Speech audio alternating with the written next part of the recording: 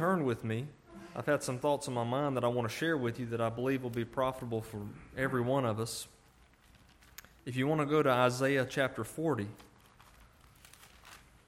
Isaiah 40. And as I sought the Lord as to what He would want us to try to preach on this morning, this is what was on my mind. Now, I've tried to preach on this before, but it was still there on my mind and on my heart. And so I'm going to try again with the Lord's help. But what I want us to be thinking about this morning is about the power of your God, the power and even the size and the might of your God. You know, because if you're really honest with yourself, there's no problem in your life, there's no problem in this world that cannot be solved by your God. Amen. Now, we've been talking throughout this week. It's hard not to talk about the situation with the coronavirus and the situation with, it's a scary thing. People, I've known of people who have died from it. It is a for real virus. There's also a lot of fear out there in the world that is causing other problems. The fear itself is causing problems. And so you can sit there and you can get discouraged about how big of a problem this is. And what we face in this world. And you may have cancer in your family. You may have sickness in your family. And whatever mountain you're coming up against, whatever you're facing, you may feel like there's no way. There's no way that I can face this on my own. Well, I want to remind us of who your God is. And I want you to remember and just think about this as we're going through some of these examples. Is your God's hand... Is His arm shortened that He cannot save? Okay? Is He limited in His capacity to come to your aid? So Isaiah 40, and we're going to look at verse 12. Just for the sake of time, we're going to zoom right in. Isaiah 40. I was in Isaiah 41. That wouldn't have been helpful. Isaiah 40 and verse 12 says, "Who hath measured the waters in the hollow of His hand, and meted out heaven with the span, and comprehended the dust of the earth in a measure, and weighed the mountains in scales, and the hills in a balance." Now, I appreciate visiting this part of the country. Where we live, it's not flat. We have some hills, but we don't have mountains like this. And so, as we're driving around, and I don't know, you may or may not take the views for granted at this point because you're so used to the beauty of it. But you see those mountains off in the distance, and it looks like a backdrop, from some movie scene, right? And then you see this verse where it says that He has measured the mountains in scales. Can you imagine going up to the side of one of those mountains and trying to just push it and move it? But yet God is the God who carved out this world, who measured the mountains in scales. And then it says that who hath measured the waters in the hollow of His hand. Now, the hollow of your hand is if you were to cup your hand, the little bowl there in your hand, in your palm, that's the hollow of your hand. Now, can you imagine scooping up some water? I don't know if you've ever done this where you scooped up some water, maybe you tried to drink some out of your hand. How successful were you in getting a whole lot of water to your mouth? I've never been successful. That's why if I'm really thirsty and I'm going to maybe to the water hose outside or something because I just can't make it inside, I got to get water, I just put my face in it, because there's no use in splashing it up because you're not going to be very effective. Well, it says that God's hand could measure out all of the waters of this world. Now, I don't know if any of you consider yourself travelers or world travelers, but regardless of how adventurous you are in your travels, nobody is able to visit all of this earth. It's just too big. It's too big to fit it in your lifetime. I hope that's not shocking anybody. I hope that's not disappointing to anybody. But that's just the earth. And the earth is only about 30% of what you live on in this planet, right? The other 70% is water. And it's not just covering an expanse. It's deep. You know, we think about Mount Everest as it being the highest point on the earth. Well, we don't even consider all the mountains that are covered in water underneath the ocean surfaces, right? Did you know this? This is a little fact for you. We know more about the topography of Mars than we do about the topography of our own planet.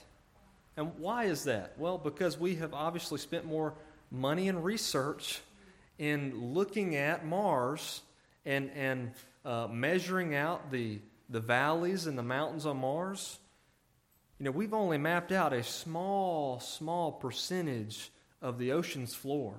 I mean, we have a general idea, but we have no idea of the specifics. I mean, we could go down there and find who knows what. And it's all just covered up in water. All that was measured out in the hollow of his hand. We also see this in Isaiah 40 and verse 12. It says, "And meted out heaven with the span." Now that's the distance between your pinky and your thumb. It would have been a crude way of measuring on the job site. If you were doing some craftsman work, you could measure out the span. Now, this tells us that your God, the God that we're here to worship today, measured out heaven with the span of his hand. Now, I don't know if you've ever done this where you've just looked out at the stars at night and just been overwhelmed with how small you are, how insignificant you are in comparison to all of that. You know, we already mentioned that it's impossible for you to travel all around this earth. And the earth is big, right? Well, what about the sun? The sun is huge in comparison.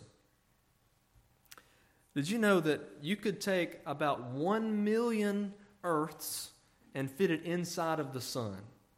Now that is ginormous, as we say, right? That is huge. But did you know this? The sun is just another star, and it's actually just average size.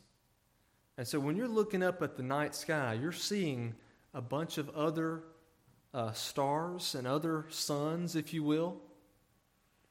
And there are some that are 100 times larger than our sun.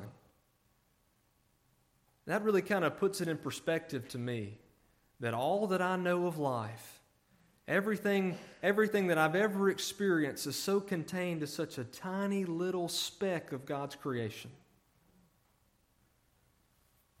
All right, so what if you wanted to travel to one of the other stars, right? What if you wanted to travel to just the very nearest star to us? Well, if you could somehow travel at the speed of light, which you can't, it would take you about 4 years to get there. Now that's a long trip. Lord willing, when we leave here today, my wife and I are going to travel about 8 hours back home. Now that's going to feel like forever when you're driving that. 8 hours and we're crossing, part of the country, and it just feels like it just goes on forever. I can't imagine taking a trip that would take 4 years.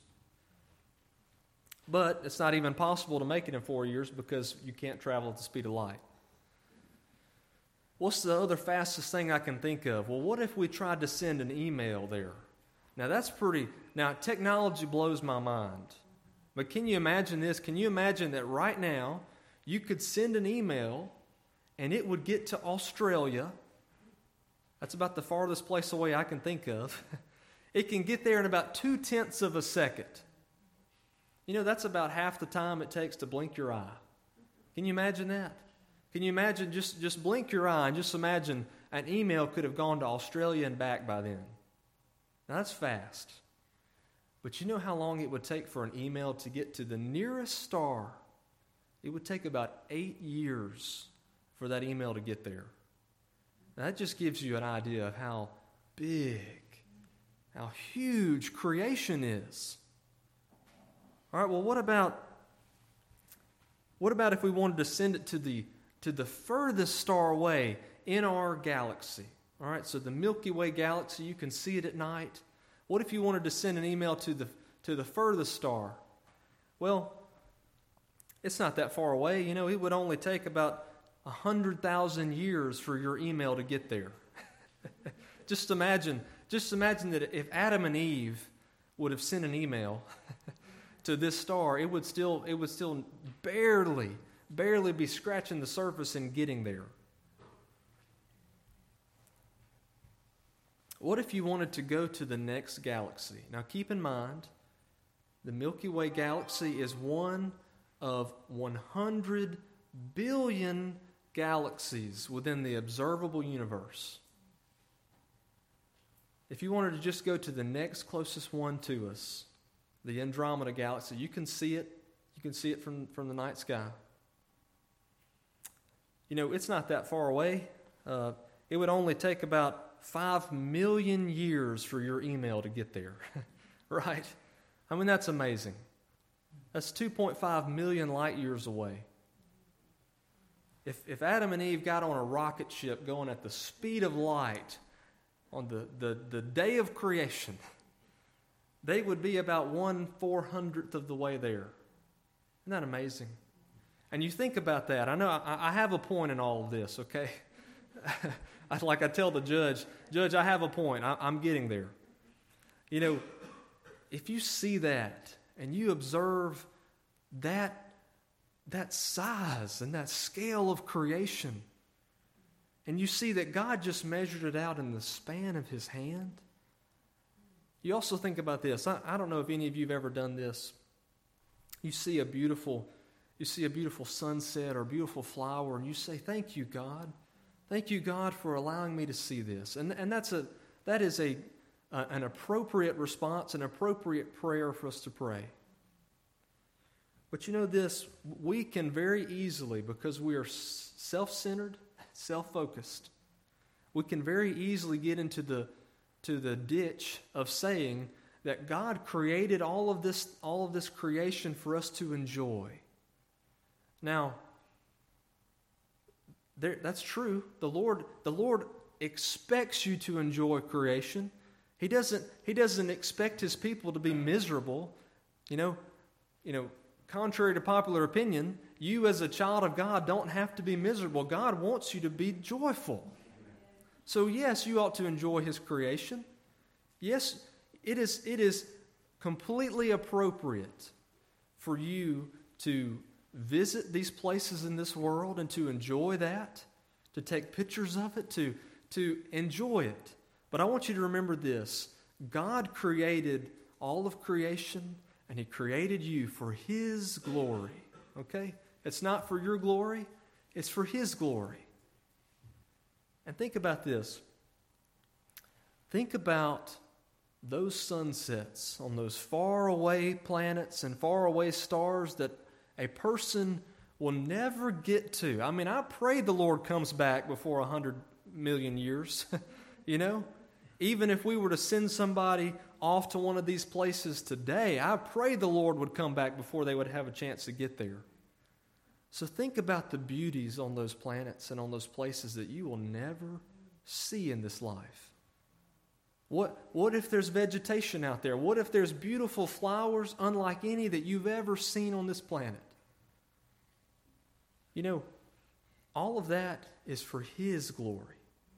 And it blows my mind to think that God could be sitting there observing the most beautiful star, the most beautiful sunset, while He is listening to my petty complaints and my petty prayers.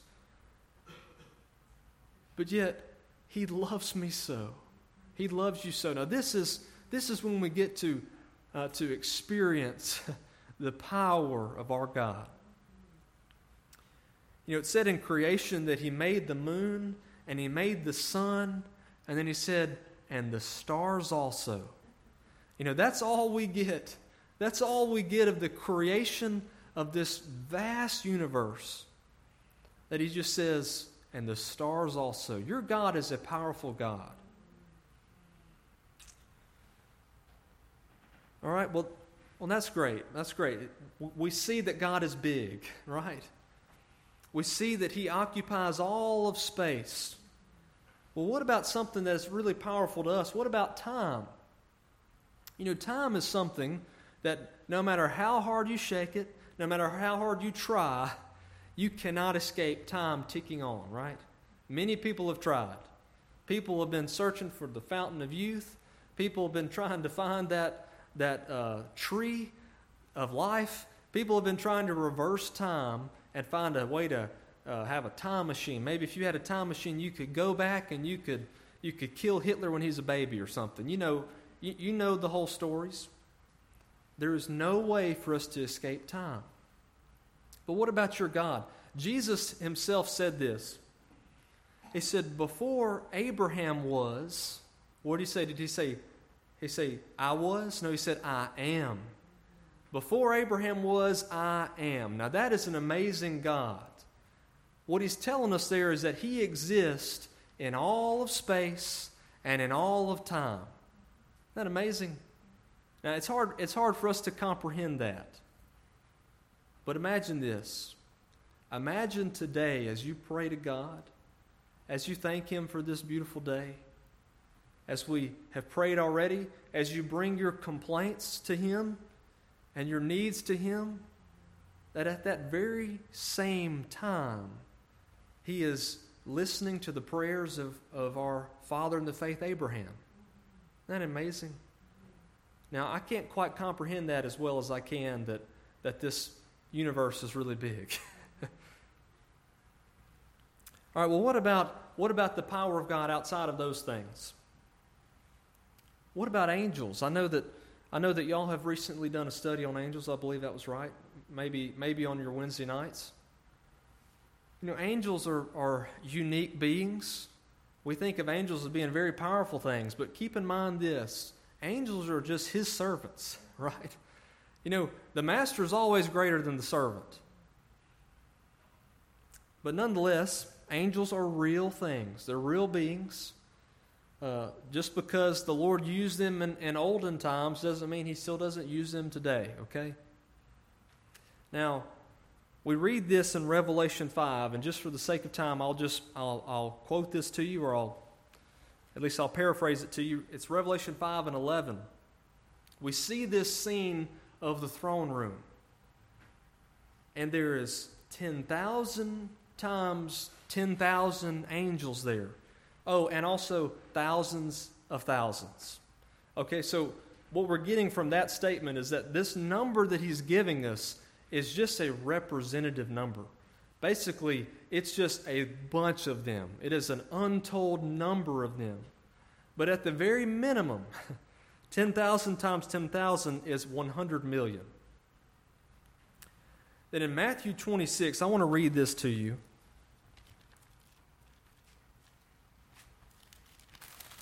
Matthew 26, verse 53. What we have here, it's so interesting. We see this account when Judas leads these high priest servants to Jesus in the garden, and they go to take Him. And then what does Peter do? Of course it's Peter, right? I love how one of the Gospels tries to protect his identity by saying, and one of them took the sword. But I love how one of the other Gospels just shoots it straight. I mean, it says, Peter took the sword. He struck the high priest's servant's ear. We also get the name of that man, Malchus, which is anytime you see a name given in Scripture, that just adds to the credibility of Scripture.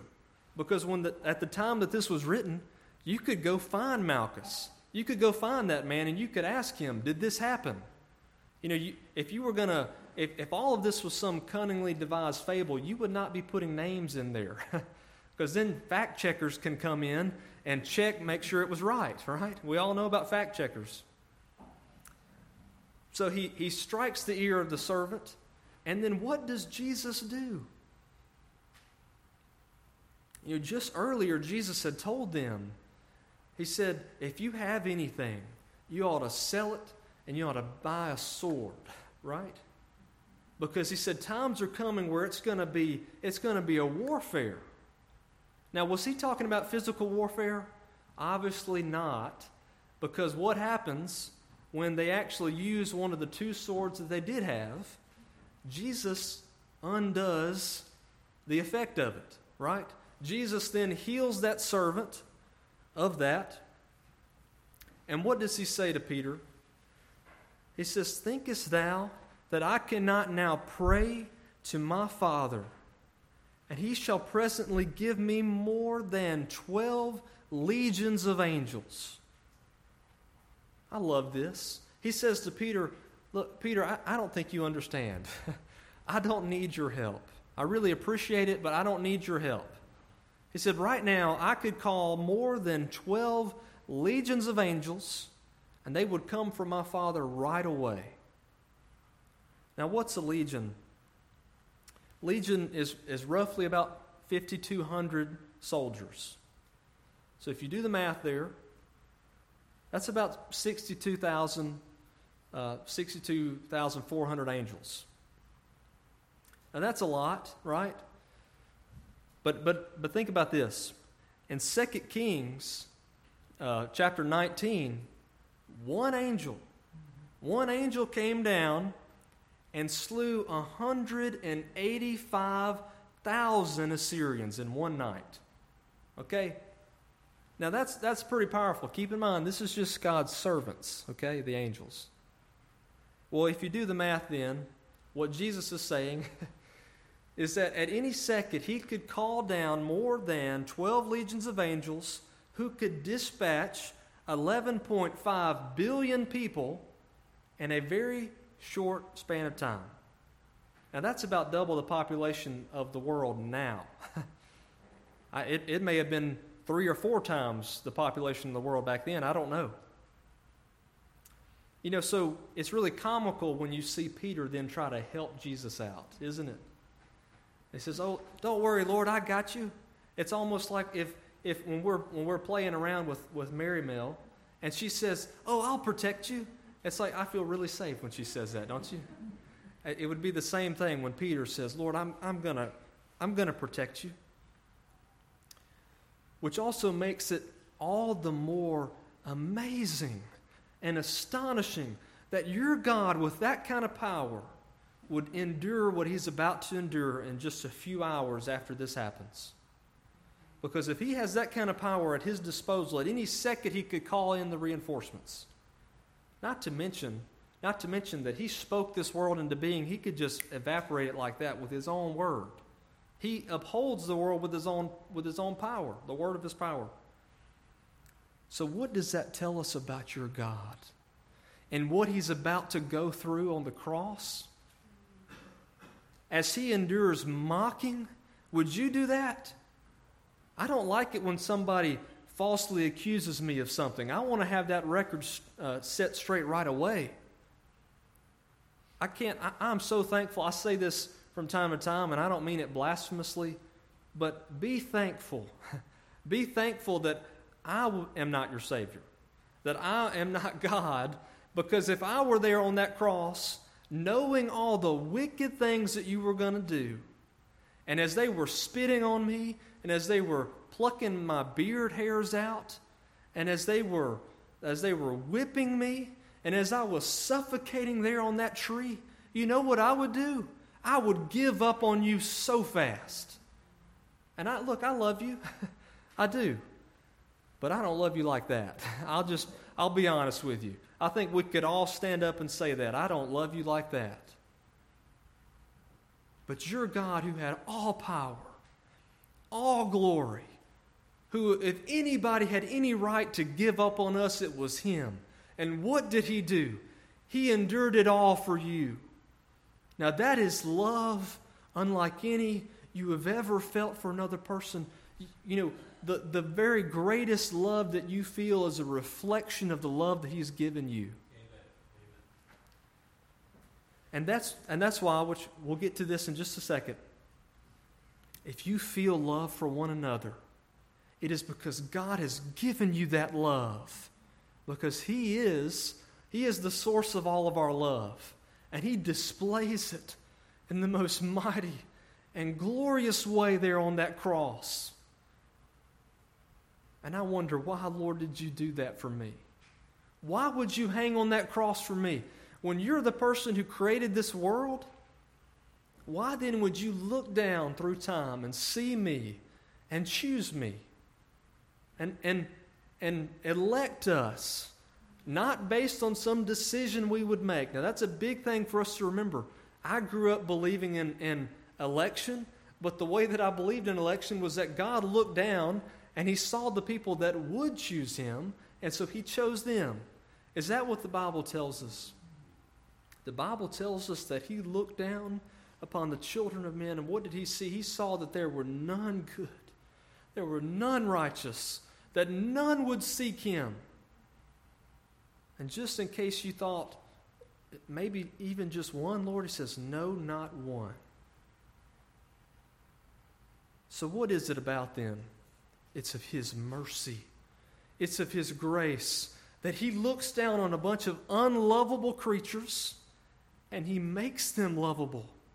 He makes them good. He makes you lovable and righteous because He loves you. You know, I have searched the Scriptures, and Brother Dolph, I'm sure you've done the same.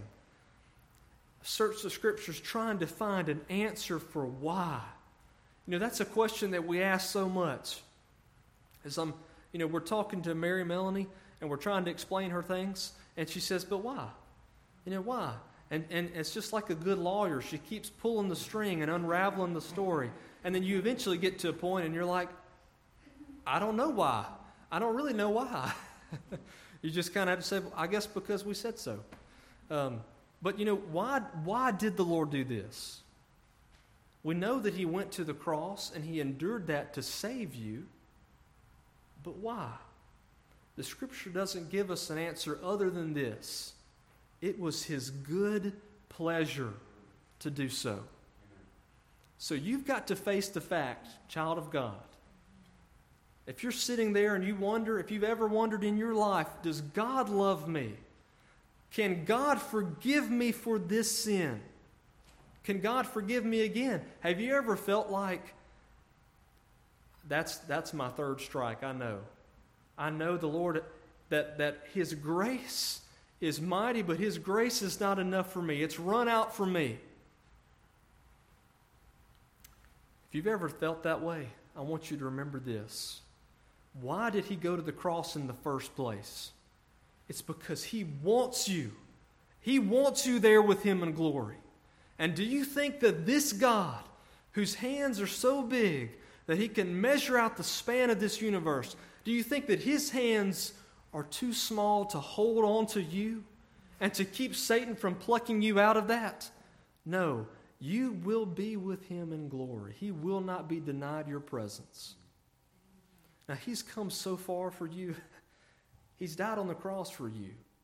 Do you think that He's going to balk now in the face of your little sins that He's already paid for? Praise God, He won't. Praise God, He's not going to give up on you. You know, it's kind of a comical example, but oftentimes the salvation of God's people is compared to this. It's compared that Jesus died on the cross for you. He went all the way for you. He shed His blood for you, and all you have to do is to reach out and to accept that gift in order for that blood to be applied to you and you to be saved. And they say this, it's kind of circular, but they'll even say this, and I'm not mocking anybody because I have believed this too. But they'll say this. They'll say, there's nothing you can do to be saved. All you have to do to be saved is accept the... You see where the problem is there? Well, that would be like this. That would be like me when I went and proposed to my dear wife.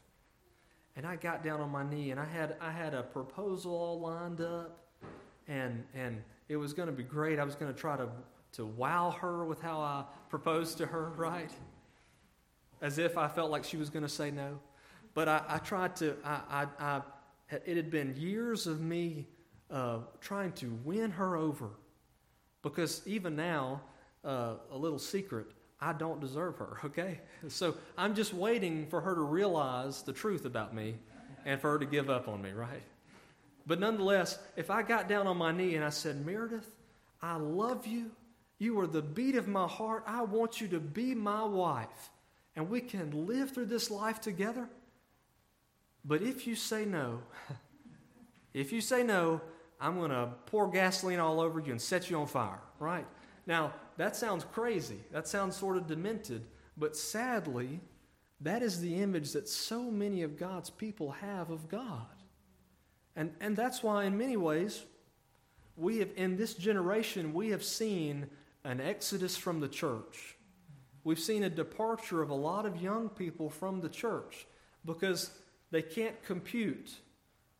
They can't compute that God because, in truth, if that's the God that you see, that's the caricature of God that you see, your view of Him is going to be of Him as a demented being, right?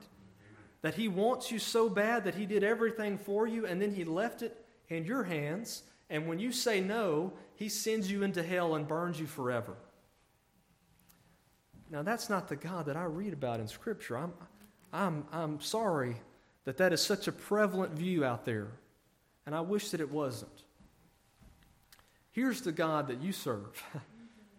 That He saw you from heaven as He looked down, and you were ugly, and you were pitiful. I'm not trying to demean anybody here. It's good for us to remember who we are.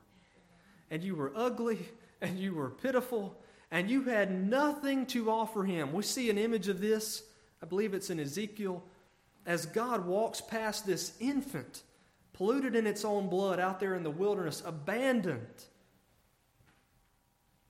You know, I think about these children that are aborted and how, in essence, they are abandoned by their parents. And it's sad, and we have a plight of that now. This is what we see here in this image of this baby in Ezekiel. This is baby that even its own biological parents, as strong and as powerful as those biological urges that God has given us so that we'll actually take care of our children, as strong as those were, they had rejected that child, whether it was born dead or whether it was born alive. It's really in the same condition because without any interference, it's going to die on its own.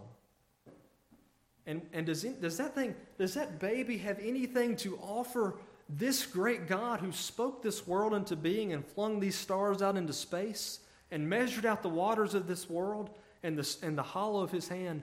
That baby can't do anything for that God. But what does He do when He sees that baby? That baby, and it's a graphic and ugly sight. That baby polluted in its own blood. Not suppled, not washed. What does He say? It says, when I saw thee, thy time was the time of love. When your God looked on you and saw you, the image was similar. A little, helpless, worthless, sinful, ugly thing that cannot help God at all. But yet He chose to love you. He chose to pursue you with everything that He had. Now, I tried to pursue Meredith, but I can't pursue like my God pursues me. I love that we read this in the Psalms. It says, surely goodness and mercy will follow me all the days of my life. You know that the Hebrew word there for follow has the connotation of pursuing, like a hunter pursuing its prey. Now, can you imagine that God pursues you with His goodness and with His mercy with such intentionality that He is hunting you down with His goodness for you and His mercy for you? And so He goes all the way to the cross and He lays out His life for you and He pours out His blood for you.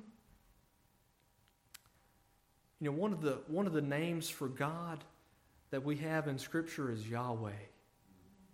And that means the breathing one. And it sounds like breath, right?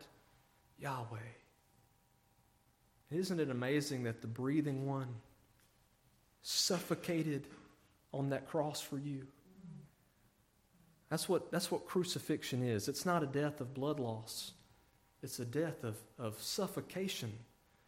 And and it's too painful to press up on your legs to get breath because of the nails driven. And eventually, to speed things up, they would break the legs, and that's when you couldn't stand any longer, and you would go ahead and suffocate. Jesus poured it all out before he even had to have the legs broken, fulfilling another prophecy. So the breathing one suffocates for you. Well, also think about this. If you look in Scripture, this is another sermon I tried to preach one day. At all of the times in which the children of God thirsted, and what did God do? Well, he provided a way. You see, all the wells in Scripture that were dug and the Lord blessed. You see Hagar out in the wilderness, and she feels abandoned and rejected, so much so that she puts that child of hers away, about a bow shot away, because she knows that we're going to die out here, and I don't want to watch my child die. Can you imagine the desperation? And then God sees her. And then she looks up, and there's a well springing up. He gives her water. Think about all the times in which the Israelites complained in the wilderness, and then God brought water out of the rock. As that rock was smitten for them and the water came out, and then he made bitter water sweet. How often has he done that in your life, where the situation has seemed to you so bitter, and yet the presence of God can come in, and it can be such a sweet thing, and it defies all logic when God shows up. And then a second time they thirst, and the Lord said to Moses, he said, this time I want you to take the staff, and I want you to speak to the rock, and the water will open up and will gush out waters. I don't know if any of you know much about geology, but normally water is not inside of a rock. Right? That's a miracle. And so I love this. I love the fact that the first time Moses instructed him to smite the rock, and water would come out and would feed the people, would water the people. The second time he was supposed to go and speak to the rock. Well, in his anger, we know Moses had a temper. Moses got upset, and he went ahead and hit the rock. Well, the Lord still blessed, and water came out. But because of his disobedience, Moses did not get to enter into the promised land. Now, I believe God was setting up a really good type and shadow for us. You know, as a blood-bought child of God, in order to enter into that fellowship with God, first, the rock that followed you in the wilderness, Christ, had to be smitten for you. He had to be broken in order to water you. Now, as a blood-bought child of God, what do you do when you need refreshment? Do you have to go again and crucify Christ again? No, you come before him as a child to the Father, and you say, Lord, let me drink again of that well. You speak to the rock the second time. But nonetheless, no matter how many times the Lord provided water for them, what was one of the things that he cried out from the cross? He said, I thirst. That your God, who's always supplied the needs of his people, who always provided for their needs of water and your needs of water in this life, whether it be physical, whether it be some other way, yet he cried out from the cross, I thirst. That he experienced that for you. Now, if he went that far for you, do you think that he's going to give up on you now that you failed again? You know, it's because you are a failure that he went to the cross to begin with. Alrighty, now, I really need to wrap this up. Let's go over to John 13. We've already begun talking about this.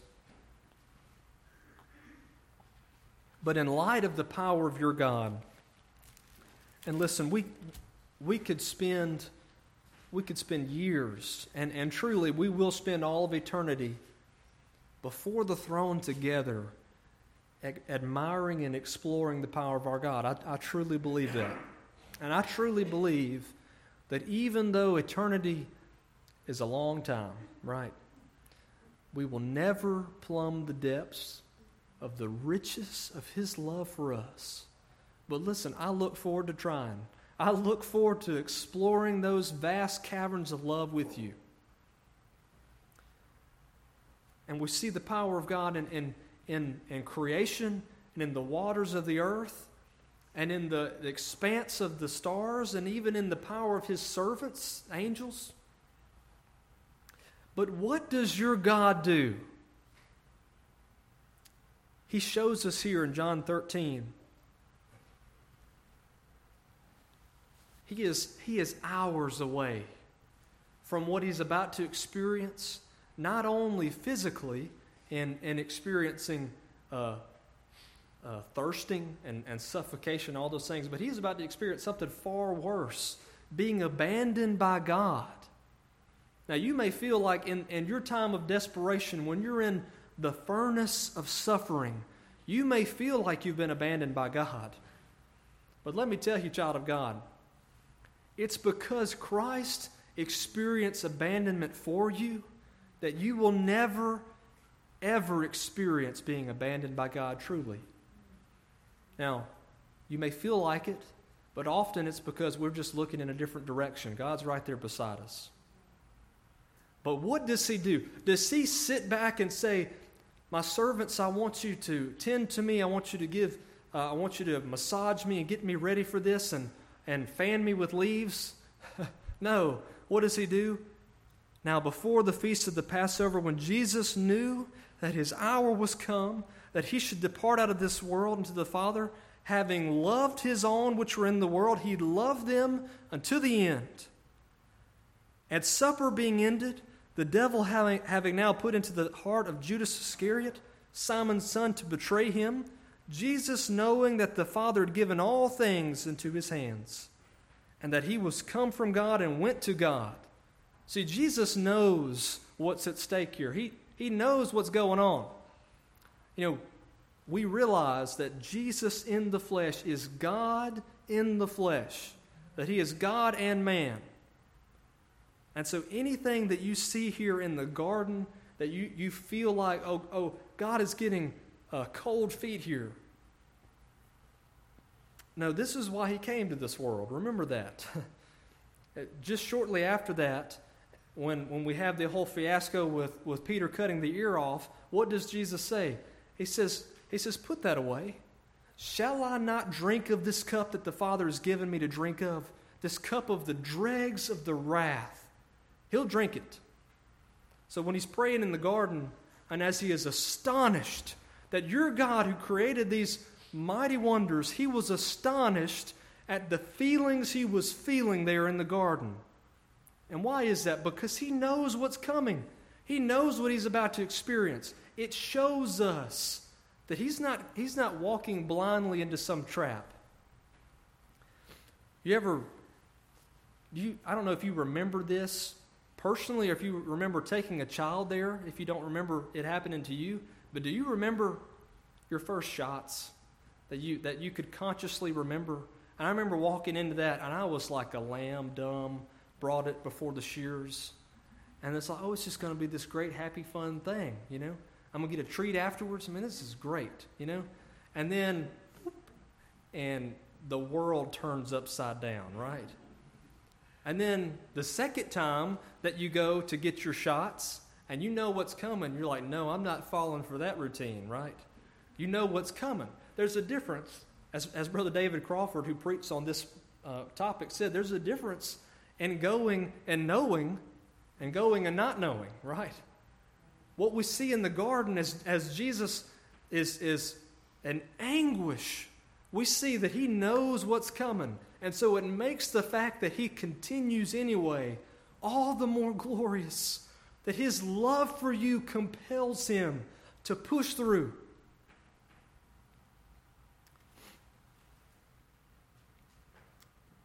For the joy set before Him, He endured the cross, despising the shame. It tells us there that there is a goal out there in his mind, a joy that he is pushing through. And that is what compels him to go through the agony of the cross. Now, what is that joy? You ever thought about that? It's the joy, for one, that he is accomplishing the will of his Father. But what is that will? It is in your salvation. Can you imagine that? As Jesus, your Savior, goes each step closer to Calvary, it's the joy of spending time with you that compels him to go and to die and to suffocate and to experience the abandonment of God. It's you. It's the joy of being with you that compels him. There are days when I'm having a bad day at work, right? And it is the joy of seeing my wife at home and us getting to eat supper together that compels me to push through. That's what it is for God as he pushes through the agony of the cross. It's the joy and the expectation of being with you. But here we are at the eve of that. And what does your Savior do? I'm telling you, if it were me, and if I knew what was about to come, I would be taking a hot bath. I would be enjoying every pleasure I possibly could to get my mind off of what was coming. But what did he do? He riseth from supper. He laid aside his garments. He took a towel and girded himself. After that, he poureth water into a basin and began to wash the disciples' feet. Now, these are the dirty, stinking, nasty feet of the people that he knows that in just a few hours are about to run away and hide in the woods as he gets taken from them. These are the people, as Peter, that he knows is about to deny me 3 times. And do you think that your God, if you've denied him, do you think that your God holds that against you? Because if ever there had been a time for him to show that, it would have been in him getting down on his knees and saying, oh, wait, I forgot. Peter, you're going to deny me 3 times in the morning. I'm not going to wash your stinking feet. You wash your own feet, right? That's not your Savior. He displays his love before you in that he gets down on his knees as a servant. He didn't ask one of the disciples to do this. He didn't send an angel to do this. He didn't send an angel to the cross for you. He came himself. He didn't delegate it to another. And so now, our response to that kind of love and that kind of God is that we should worship him. We should not delegate our worship to another. It is my responsibility to worship this God, not in order to get saved, but because I am saved, right? To come to him. I will never repay him. Now, I know that we all hate to feel indebted to somebody, right? I feel indebted to the hospitality of this sweet family and staying here with them. And I'm going to try to repay them, right? But when you bring that kind of mentality to God, you're not going to get very far, okay? When you come here to worship him, to try to repay him, you're never going to be able to repay him.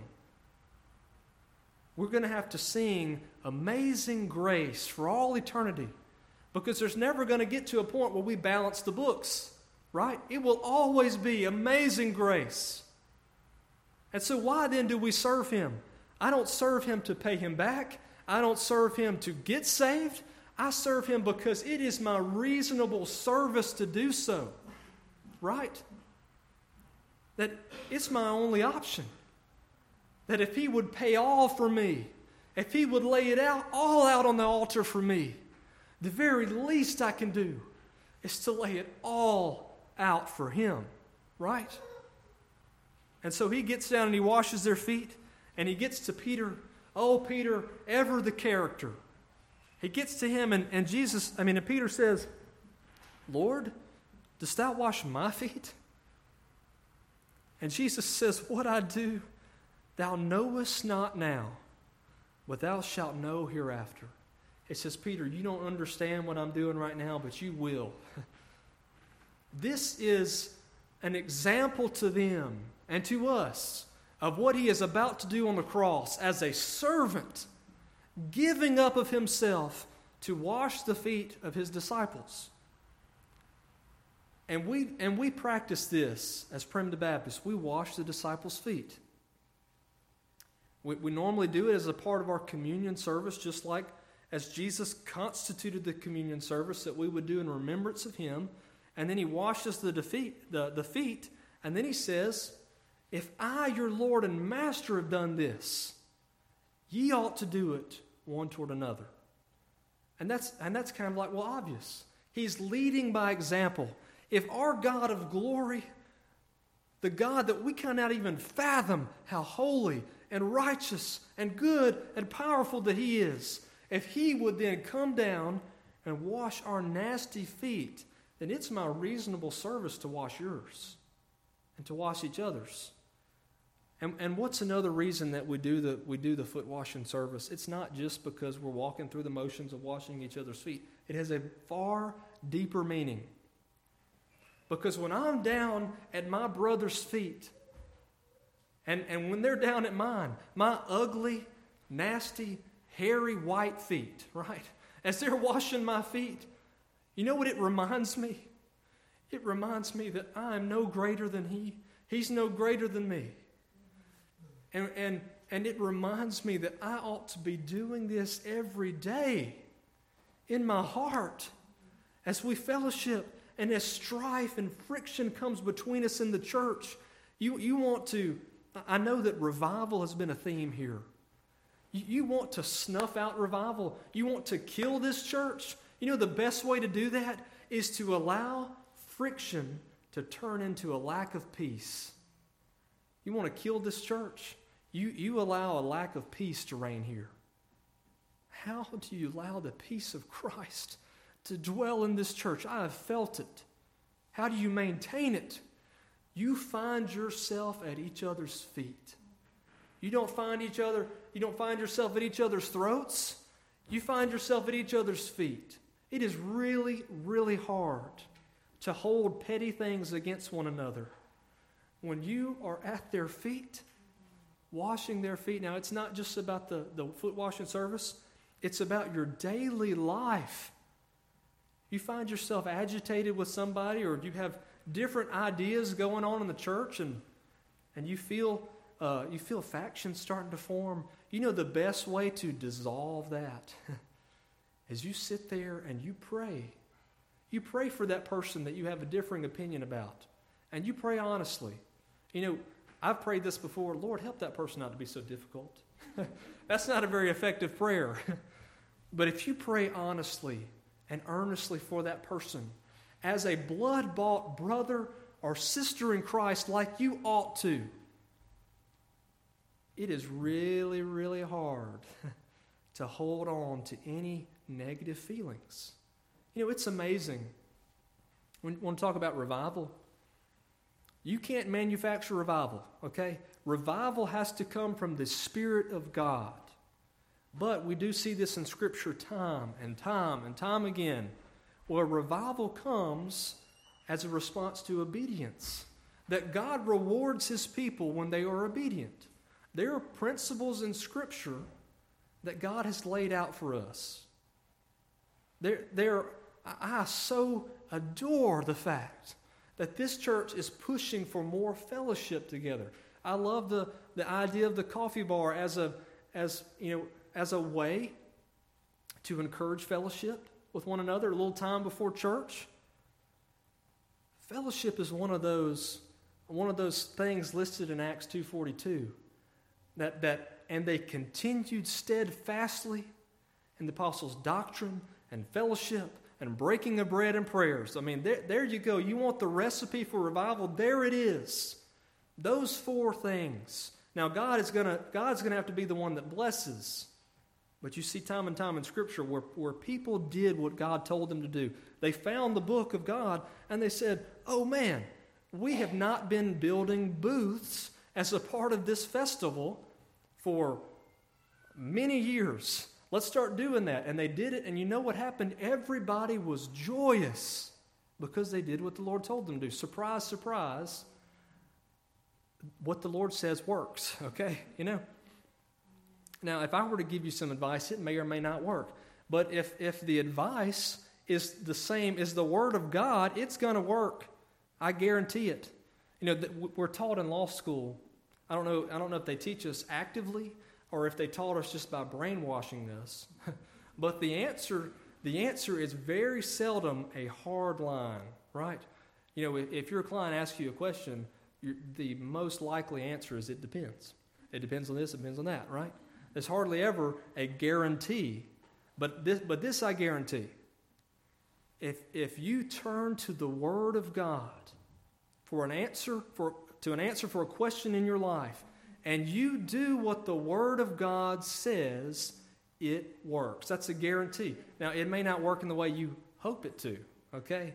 But it will work in a way that is far, exceedingly, abundantly above what you could ask or hope, right? All right, so my time is up, but I do want to share this with you. As Jesus washed them, and he says, and Peter says, Lord, do you wash me? And Jesus says, you don't understand what I'm doing yet. And then, of course, Peter overreacts, right? You know any overreactors in your life? That's me. I am.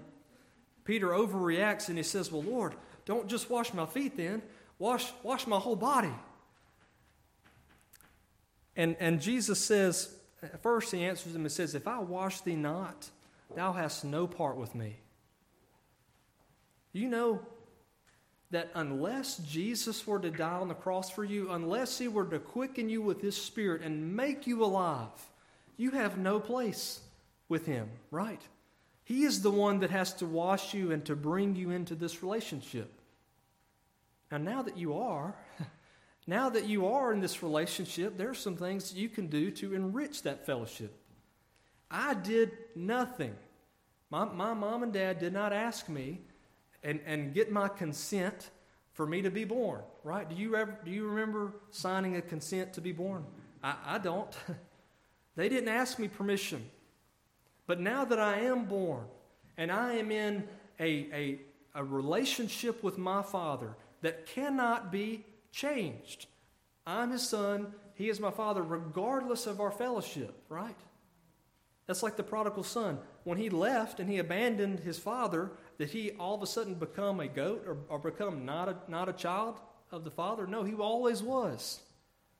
So when he comes to himself, I don't believe that's him being born again.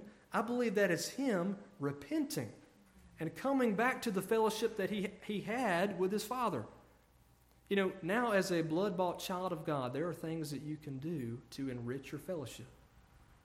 I can stop talking to my Father. I can stop spending time with him, but our relationship as father and son does not change, but our fellowship is dramatically affected. Now, I want to have a good relationship with my Father, my earthly Father, and my heavenly Father. How do we do that? Well, obviously God's not moving.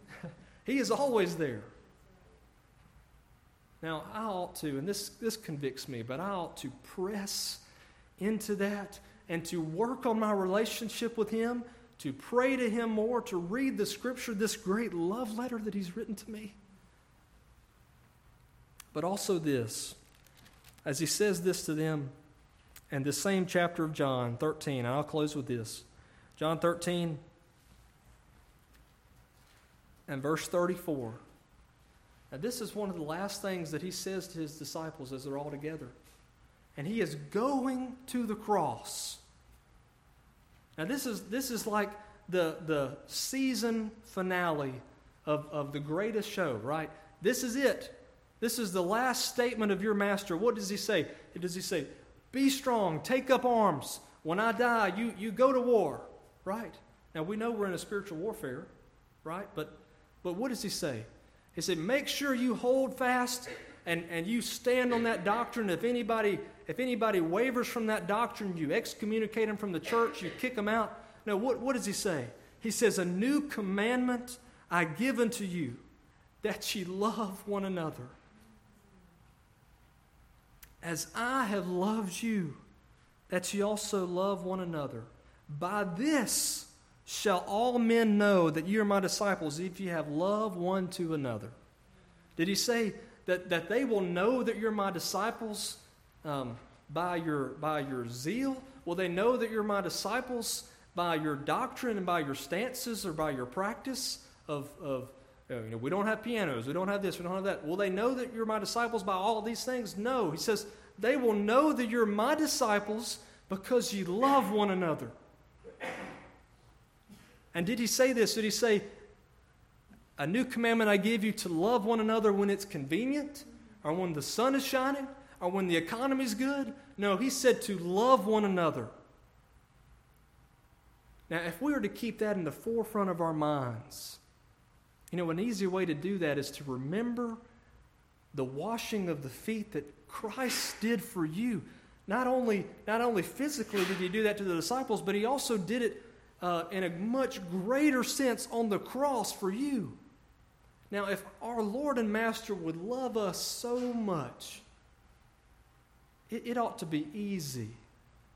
Now, it's obviously easier said than done, but it ought to be easy to love one another. And I'm sorry, I fibbed. 1 John 3:16. I know I'm going over. I really apologize for that. You can put it on the tab. I'll try to make it up sometime. But we cannot leave this. I cannot leave you without this. We may not get to see each other again in the flesh. I don't know. The next time that I see you may very well be at the throne of God together, okay? And I can't leave you without telling you this, because I want the very best for this church. So does your Savior, as He looks down on you, as a book of remembrance is written because you were there worshiping Him. You want assurance of your salvation. You want revival here at this church. What do we read in 1 John 3:16? It says, hereby perceive we the love of God, because He laid down His life for us, and we ought to lay down our lives for the brethren. But whoso hath this world's goods, and seeth his brother have need, and shutteth up his bowels of compassion from him, how dwelleth the love of God in him? My little children, let us not love in word, neither in tongue, but in deed and in truth. And I want you to get this. And hereby we know that we are of the truth, and shall assure our hearts before Him. You want assurance that God truly does love you? I've told you that God loves you here in this sermon. Brother Dolph tells you that God loves you. You know, in theory, that God loves you. Have you ever felt like, well, maybe He really doesn't actually love me, though? Right? If you want assurance that God loves you, what are you to do? You love one another, and you will feel the love of God for you in that. Now, it's a mysterious thing, but I tell you this, as we're closing for real this time, I tell you this, I don't have the body of my Savior to hold on to here in the flesh. Like I was reading this morning, as John, the disciple whom Jesus loved, as he calls himself, as he laid his head on the bosom of Christ. I don't have that in the flesh to hold on to. But you know what I do have? You know what we do have? We have the body of Christ right here. When I hug brother so-and-so or sister so-and-so, you know what I'm doing? I'm hugging Christ. You ever thought about that? Did you know that when you are arguing with one another and you're feeling that friction, do you know that you are arguing with the body of Christ? Doesn't that just break your heart? It breaks mine. We can love the body of Christ. And people in the community will notice the love at this church. That's another guarantee I give you. At our church at Zion, that got down to one member, it was pretty easy for her to correct the changes, to make the changes that needed to be made. They had gotten off into absolutism and some other things. Well, she just had a conference of herself, and she voted to change it back over. I mean, that was probably the simplest business meeting there's ever been, church business meeting. And so then people began to come, and the Lord began to bless as we were obedient to Him. I came in as a part of that revival. I mean, I was Presbyterian. But then we've had people in the community who have come to the church and who have stayed at that church because they said the love that y'all have for one another is something special. It wasn't the doctrine. It wasn't the beautiful a cappella singing. It wasn't the no Sunday schools. It wasn't any of those things. It was the love that we have for one another that drew people into it, because that's how you see the love of your Savior. It's on full display before the world. As you love one another, you're following the example of your Savior. And I really apologize